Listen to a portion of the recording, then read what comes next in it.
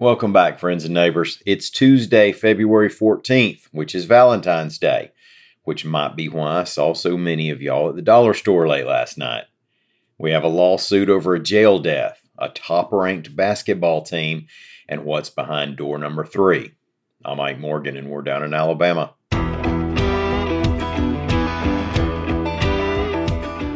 The mother of a Walker County jail inmate has filed a lawsuit against jail officials claiming that 33-year-old Anthony Mitchell, while battling mental illness, froze to death under neglectful conditions, reports AL.com's Sarah White's Kodacheck.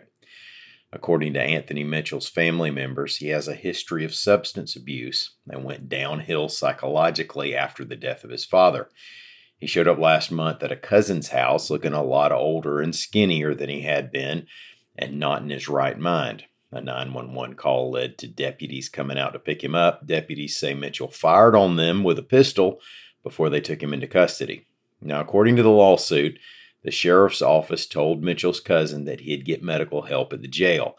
The lawsuit alleges that while in jail, Mitchell was kept in an isolation cell for most of his final 14 days with cement floors, no clothes, and nothing to sleep on. It alleges he had spent hours in a jail freezer before officers found him, and that he later was taken to a hospital where he died of hypothermia. Now, in a separate lawsuit, former corrections officer Karen Kelly has sued the sheriff's office over her termination. She claims she was fired in retaliation for sharing videos of Mitchell's treatment with his family. Note that a lawsuit represents one side of a story, and Walker County Sheriff's Office and County Jail have not publicly addressed the arguments made in the lawsuits. Alabama's men's basketball team is number 1 in the nation in both polls for the first time, and number 1 in the AP poll for the first time since 2002, reports AL.com's Mike Rodak. On Monday, Coach Nate Oates didn't hesitate to temper any big celebrations over the feat. As a matter of fact, he even directly channeled football coach Nick Saban to make his point, saying it's like rat poison. That's right, Saban's favorite description of overhyped distraction. It's nice to be won, Oates said. It really doesn't mean anything, though. It doesn't help you win an SEC championship. It's recognition, that's it. Coach Saban says it's rat poison. We've got to keep our guys locked in. Now, Alabama has number 10 Tennessee on Wednesday. After that, it's 5 more games and then the SEC tournament. If the Tide finishes strong and gets number 1 seed in the NCAA tournament, of course, that makes a Final Four appearance that much more likely. I suppose saying that when it's only Valentine's Day is kind of, well, like rat poison. Maybe so. Well, except for a sourpuss here and there, we're a fairly optimistic bunch here in Alabama. We always recognize that our ball teams are undefeated going into Labor Day. We'll drive clear out of state to spend money on gas and lottery tickets.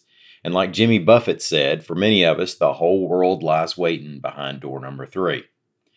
For those who are not familiar with the game show Let's Make a Deal, door number 3 is one of your options in the final segment of the show. You can keep the prizes you've already won, or you can take a chance and trade it for what's behind one of the closed doors. Could be a billy goat, could be a jet ski, who knows? Well, AL.com's Matt Wake reports that on Monday's episode, Huntsville, Alabama was behind door number 3, which I guess proves Buffett right if that's your whole world. But an audience member named Mubashir, who was dressed up like a pirate incidentally, decided to trade in his golfing gear prizes to see what was behind door number 3, and it was a trip to Space Camp in Huntsville and 4 nights at the Boutique Hotel 106 Jefferson downtown. They also tacked on a trip to Croatia, but Huntsville, folks. The entire prize was valued at $20,000, which I'm pretty sure I could spend on golf gear. The contestant and his brother, who was there in the studio, were clearly fired up by the prize, so Alabama played really well on Let's Make a Deal. Thank y'all so much for listening. We will be back tomorrow. Until then, come on by and see us anytime you want to. We're on the World Wide Web at AL.com.